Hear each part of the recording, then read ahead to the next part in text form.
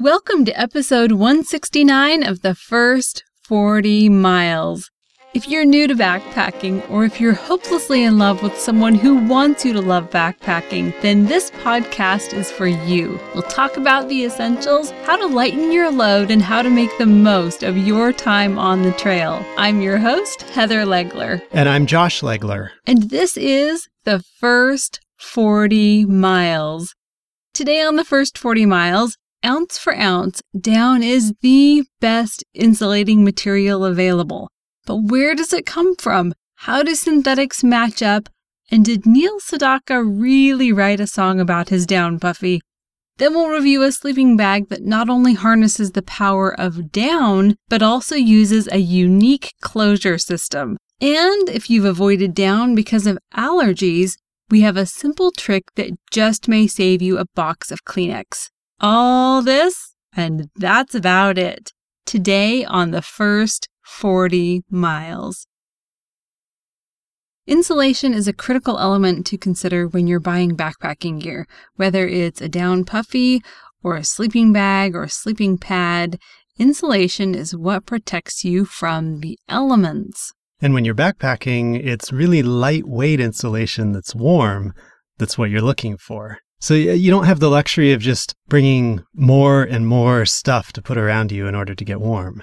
Oh, right, because wool is something. You could bring a wool blanket. Incredibly warm, but very heavy. And non-compressible. And not only is down incredibly insulating with a great warmth to weight ratio, but it compresses down to absolutely nothing. It's amazing. Have you ever seen an actual down feather and how floofy it is? What do you call it, since it's not a feather, really? Yeah, it's I don't know. A down puff? Maybe we'll go with that. We'll go with puff. Yeah, because they're so puffy. But ounce for ounce, down is the warmest insulating material available. Not even science has been able to come up with something as powerful as what nature has already provided. Yeah, I think that's amazing with all of the effort and research and technology that's gone into fibers, especially insulating fibers. Here we are in 2018 and we still don't have an insulating fiber that beats down. Oh, it goes even further than that. Not only do we not have a synthetic that beats down, but down lasts longer than any synthetic. Down retains its loft up to 3 times longer than most synthetics do. Which means you can keep a down sleeping bag for like 30 years. And that's incredible. The synthetic sleeping bags, even if you store it, fully puffed up and you don't store it in a compression sack, even still, that synthetic bag, it just seems like it kind of breaks down after a decade or so and you got to go get a new one. Yeah, down is amazing. But are there, downsides to down? Are there things that don't make it as amazing as a synthetic? Well, yeah, there's the one big downside that down has had for a long time until recently. And that is that when it gets wet, it becomes completely and absolutely worthless. It just shrinks up into this little ball of water-soaked fibers, and it just provides no insulating ability at all when it gets wet. However, water-repellent down has come to the rescue. This is where technology has made some progress. They can take the natural fiber of down, which they can't quite copy with synthetics yet, but then they can treat it with something that makes it water-repellent. Now you still have the insulating power of that down, but also the ability to repel the moisture and be less likely to completely wet out and clump up and become useless. Now, as I'm doing my thrift store shopping and looking for things that our family needs or whatever, often I'll come across jackets that say down jacket. And I'm like, ooh, this is great. We can outfit this kid and make sure he or she is warm. But there's something you have to know about shopping for down. In the United States, the Federal Trade Commission has made regulations that require any product labeled 100% down has to contain 100% down. However, here's the tricky thing. Products labeled simply down can contain a mixture of fiber and feathers. And oftentimes on the garment or on the sleeping bag, it'll say what that percentage is. Feathers aren't as valuable. They have that prickly spine. that often pokes through and makes holes in your clothing or in your sleeping bag. They don't have as powerful insulative properties. They're just kind of basically filler, a way for the company to maybe save some money, maybe make the product more cost effective or appealing to the consumer who doesn't want to spend $800 on a sleeping bag.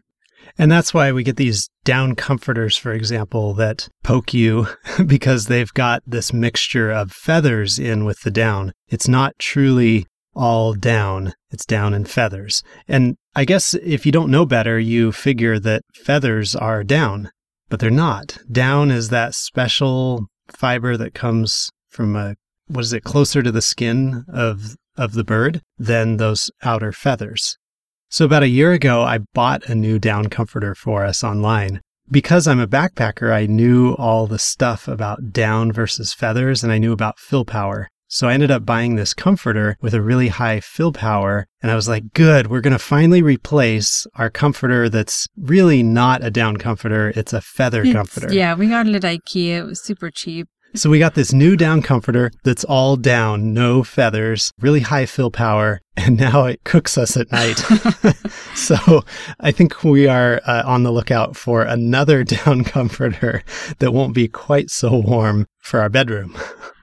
So there are different fill powers, and fill power is how down is rated. So the highest fill power is 1200, and there's a special name for that. It's called eider down.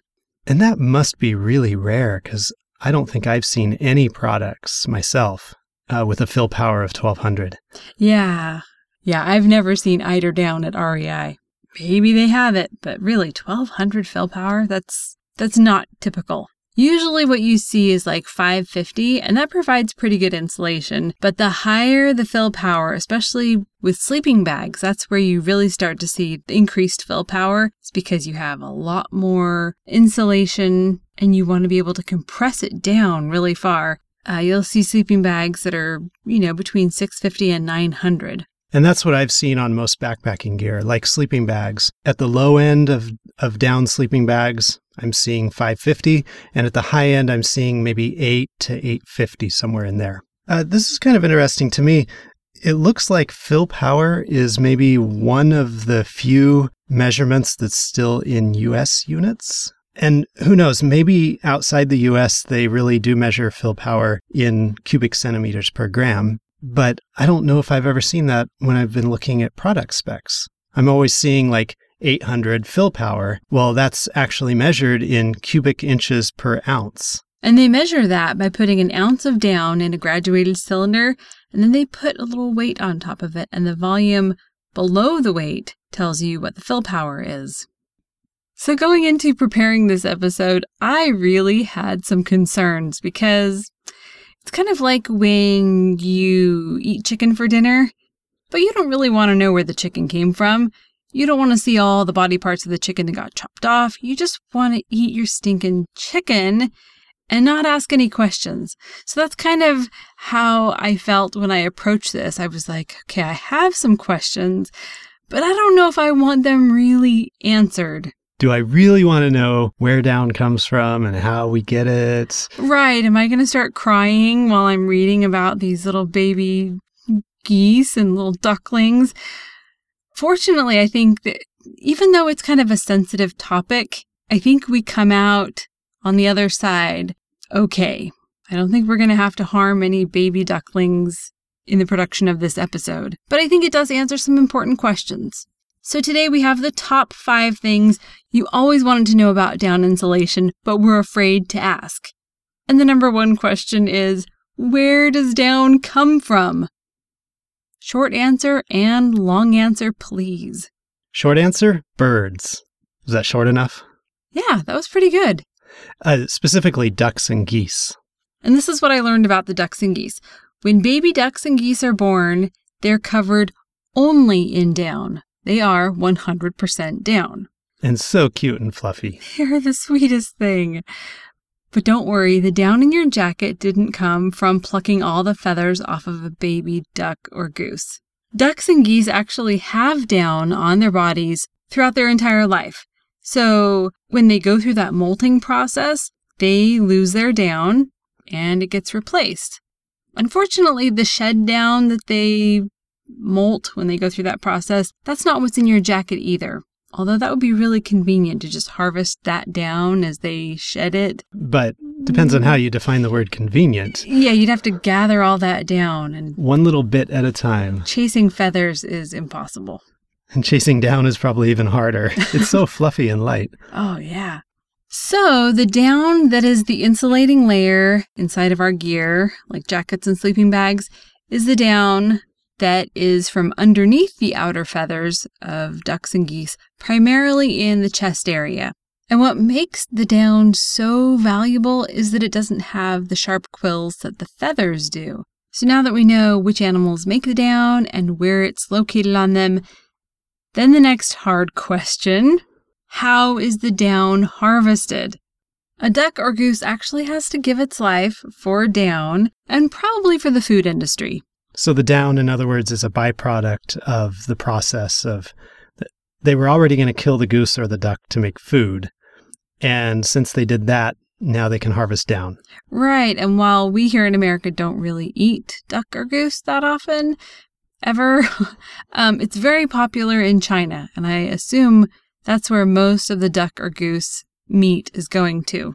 So the next step is that the feathers and down are hand-plucked from the dead bird. That sounds fun. It's not my dream job.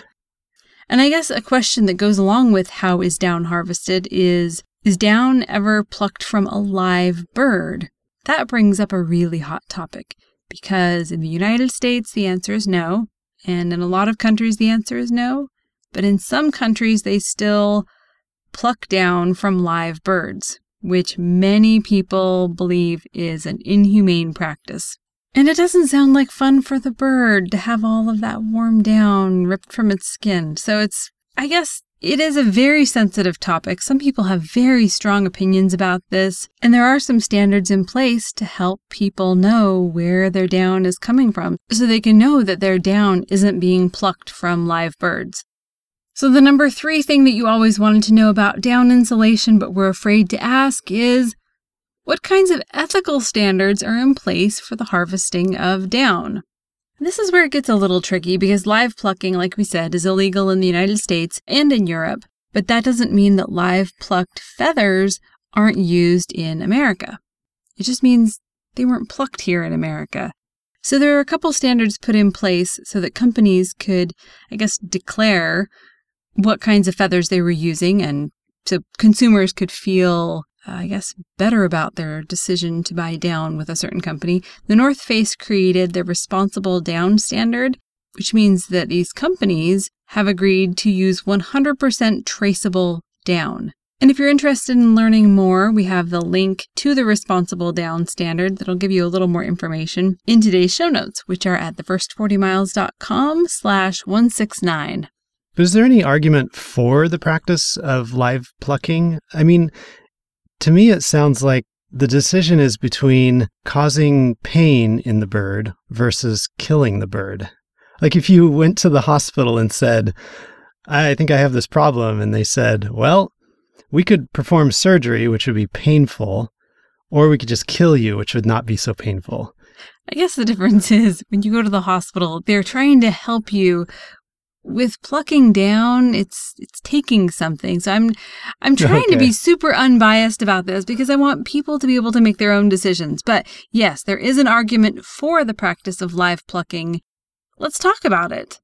Live plucked geese can be plucked several times throughout their life. And not only does that get you more of a harvest, but it also allows the down clusters on their chest to get larger and have a higher fill power, which higher fill power means a higher insulation to weight ratio. So the goose lives longer, ends up producing more down over its lifetime, and ends up producing higher quality down over its lifetime, but it's subjected to pain every time it's plucked. Right, and trauma. So yeah, it's an interesting ethical dilemma. There are 2 sides to the story. I guess we'll let everyone decide which side of that story they'll come down on themselves. The number 4 thing you always wanted to know about down insulation but were afraid to ask is, which is better, goose down or duck down? Well, this all kind of comes down to supply and demand. Duck down is cheaper because the people in China eat lots of ducks, which means the supply of ducks is plentiful. But goose down is better. So the clusters are bigger, they have more loft. Duck down, the premium version of duck down is eider down, and the premium version of goose down is Polish or Hungarian goose down. So has the large clusters and they're pure white. And if you're interested in continuing this battle between duck down and goose down, we also have a link in the show notes for an article that I found on backpacker.com that will give you the lowdown on goose down versus duck down. That was a lot of down. That was. But I guess the bottom line would be if you're confused about duck down versus goose down, just drill down. Stop. To fill power. That's the objective measurement. Whether it came from a duck or it came from a goose, you can look at fill power and say 550, 850. It's a linear kind of thing. A fill power of 450 compared to a fill power of 900. It's going to take twice as much down, twice the weight at a 450 fill power as it will at the 900 fill power to keep you the same amount of warm. So the number 5 thing that you always wanted to know about down insulation but were afraid to ask is, okay, what's the difference between this $30 down jacket and the $200 down jacket? And that's just what you were talking about. Fill power plus the feather to down ratio. So the jacket with 450 fill power down, even if it's 100% down, it's going to cost way less than the jacket at 900 fill power. And for the same warmth, it's going to weigh twice as much. Yeah, like a cheap down jacket will be heavy for its size, and a nice down jacket will look puffy, but will be much lighter than you expect. It'll also compress down to the size of a grapefruit. It's just amazing how much down compresses. The cheap jacket will poke you with little sharp things because it has feathers in the mix. And the expensive jacket is completely 100% down, not going to poke you with those feathers. Well, it's not just the poking. Feathers just aren't as good at insulating as down is. Well, if you have any other questions or things that you've always wanted to know about down insulation but were afraid to ask, we'd love to hear your questions. I don't know if we necessarily have an answer, but we at least have a forum through Facebook or through Twitter where we can get the discussion going and see if we can learn from each other a little bit more about down. For today's Summit Gear Review, we'll be reviewing the No Zip Down Sleeping Bag. I can't decide which I want to talk about first, the magnetic closure or the 850 fill power of duck down in this sleeping bag, because they're both cool. And now I still can't decide. I will go for the down. Okay, so this has an 850 plus fill power, somewhere in between 850 and 900 fill power of duck down. As far as structure goes, the outer shell of the sleeping bag is 20 denier, 1 ounce ripstop nylon, which is water resistant. And then the inner shell of the sleeping bag is 20 denier, 1 ounce ripstop nylon that is ultra soft. And you can feel that when you touch the sleeping bag. It's not like a brushed flannel or anything, but it's not the crinkly outer waterproof layer that a lot of sleeping bags have, where you wouldn't want to sleep against it. You'd want to just have it on the outside. So I like that there are 2 different materials used. And now to the cool part. The really cool part of this sleeping bag. It doesn't have zippers. The closure system is made up of magnets. These little round button-sized magnets are embedded in the sleeping bag at certain spots. So you open and close it by just simply connecting those magnets together or just peeling it open and they just peel apart. Yeah, and these aren't the typical whiteboard magnets. These are like rare earth magnets where if you had 2 of them just on your desk or on the kitchen table about a foot apart, they would come together so fast that they could perhaps shatter, which has happened. Like I have magnets that are rare earth magnets, and if you are playing with them and if you let them come together too fast, they'll shatter. That's not going to happen with this sleeping bag because the magnets are all protected by fabric. In fact, it's a durable kind of a grosgrain ribbon fabric. Grosgrain comes up again in this the show. This is the second time on the first 40 miles. I'll have to tag it. And it's not like they took a regular sleeping bag, removed the zipper, and replaced it with magnets down the side. You know, most sleeping bags have a zipper down one side that goes almost to the bottom of the sleeping bag, maybe a foot away from the bottom of the footbox. And I know that Taylor from No Zip really experimented with a lot of designs before he ended up with this one. So my guess would be that he started by experimenting with that design of just taking a regular sleeping bag and replacing the zipper with magnets. But for whatever reason, he ended up going with a little bit different design. This sleeping bag, instead of having a slit down the side, it's more like, how would you explain it? Kind of two slits, only partially down the side. So kind of like bib overalls or something. Kind of like a bib that opens up. And I don't even know if I would say it's like bib overalls. I would say it's more like the fly on a pair of pants. Where... Yeah. Except it's kind of a hybrid fly. Because you can close up this sleeping bag like a normal sleeping bag. But then the other option is to bring one of the sides over about 8 inches or more and tighten it so it makes this really snug kind of swaddle around you. Like a double-breasted jacket or a pea coat, kind of that double overlapping. Yeah, maybe. It was a really great idea. It gives you more options. It can kind of give you that roomy feel, or you can have more of that swaddled feel. And I'd say probably about the lower 2/3 of the bag has no opening at all. So the magnetized opening stuff is all kind of in that upper third of the bag. And for temperature ratings, I think they're still waiting for the EN rating on this, but the extreme limit is probably around 8 degrees Fahrenheit. The lower limit is 30 degrees Fahrenheit, and the comfort limit is 42 degrees Fahrenheit. These are critical numbers when you're looking at sleeping bag warmth.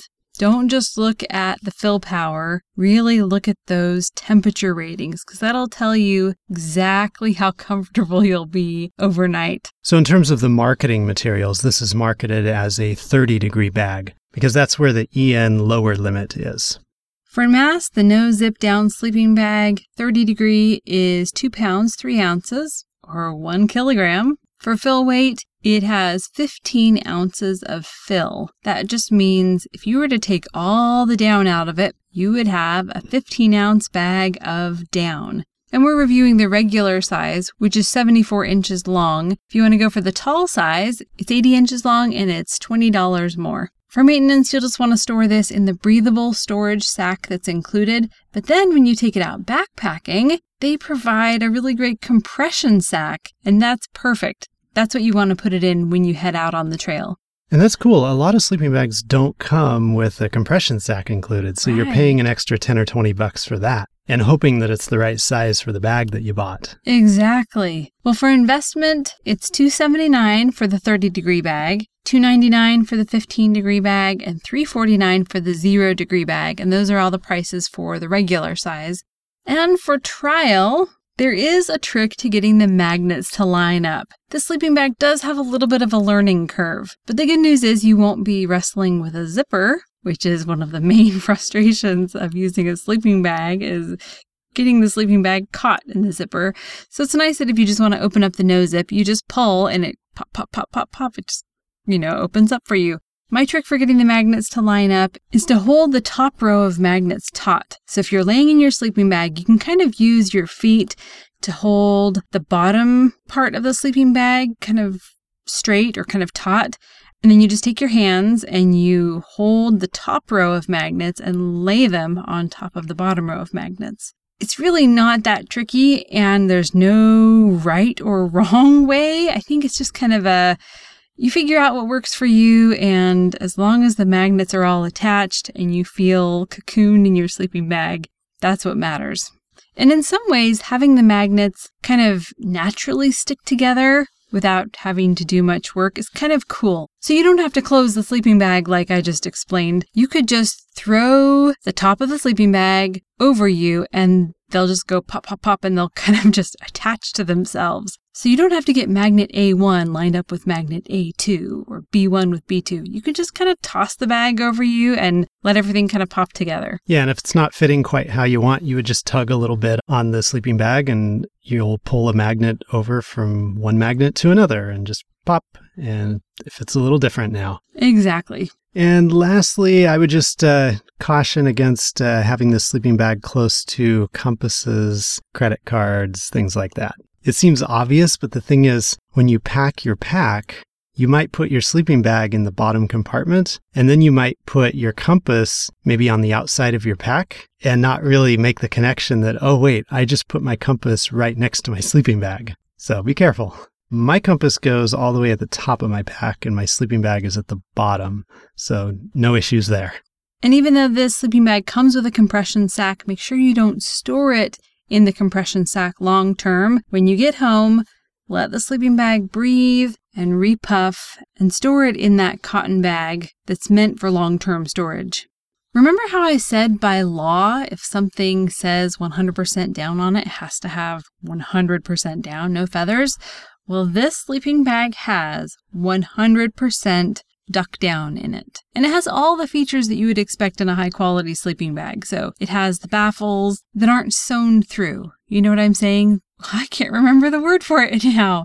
But it's where the baffles have a piece of fabric sewn in between them so that the stitching doesn't end up causing cold air to come through the stitching holes. There's a word for that. Offset baffles, maybe? Does that sound right? Well, there can be offset baffles. I think that's a little different. Okay. But anyway, yeah, this is not stitched just outside to inside fabric, stitched through where you can see through the sleeping bag, through the stitching holes. Right. It's got that piece of fabric in between, so it creates these baffles that are not just stitched all the way through. It has the draft collar around the neck, as a good quality sleeping bag would have. The water-resistant shell is great. Just one note there. It's not dry down, so it's not a water-resistant down. It's just the shell of this bag that's water-resistant. And I'm noticing one other thing as I'm looking at the tag here. We said that the fill weight was 15 ounces, but on the tag it says that the fill is 20 ounces. I don't know who to believe. And I guess the only way you would know is by cutting the bag open, which we're not going to do. Yeah, we'd have to take out all the fill and weigh it. The website says 15 ounces, but like you said, the tag says 20 ounces. So somewhere there's a mystery 5 ounces. That just takes you back to EN ratings. That's why they're important. Right. Well, if you want to know more about the No Zip Down sleeping bag and other products offered by No Zip, you can find more at thefirst40miles.com/169. And if you'd like to learn more about NoZip as a company and the creative process that Taylor from NoZip went through as he developed this bag, check out our interview with Taylor from NoZip in episode 112. For today's backpack hack of the week, beating down dust mites. Some people may be avoiding down because of down allergies, but according to the source of all knowledge on the internet, Wikipedia, it says that a Finnish study has shown that true feather allergies are rare, and most issues that people have with down are caused by dust mites. If you think you're allergic to your down sleeping bag or your down pillow, you may in fact be allergic to the dust mites that are living in your down sleeping bag or down pillow, not the down itself. Oh, it's worse than that. It's the feces from the dust mite that is the allergen. Oh. So that's what irritates you and causes those allergies and the stuffy nose and the watery eyes. And bedding, including down bedding and down sleeping bags, is a haven for dust mites. So if you find yourself with a stuffy nose and watery, itchy eyes, here's the fix. Toss your sleeping bag or your jacket in a dryer for about 15 minutes, making sure that the dryer reaches 130 degrees Fahrenheit. In fact, some dryers even have a sanitized setting. Dust mites thrive in a warm, humid environment. So anything you can do to either get rid of the humidity or to up the warmth to something really hot or to get some UV rays on there, it's going to kill the dust mites. And we'll leave you today with a little trail wisdom from our good friend on the trail. Finis Mitchell. He said, "We don't stop hiking because we grow old. We grow old because we stop hiking." I love that quote. And I think he knew what he was talking about because he lived to be one day short of 94 years old. What a man. That's it for today. Thank you for listening. If you've been on a backpacking trip, share your story at thefirst40miles.com/story. We'll see you next time on The First 40 Miles.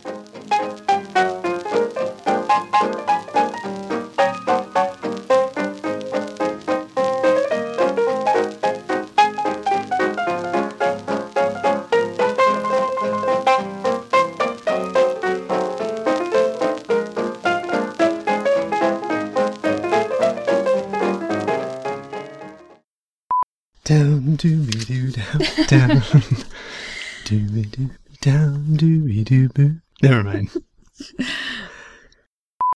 I'm going to have to call you Josh Grosgrain. You raise me up. Oh, that was horrible. I can stand. Dust mites thrive in a warm, humid environment. Human? No. Human. That too.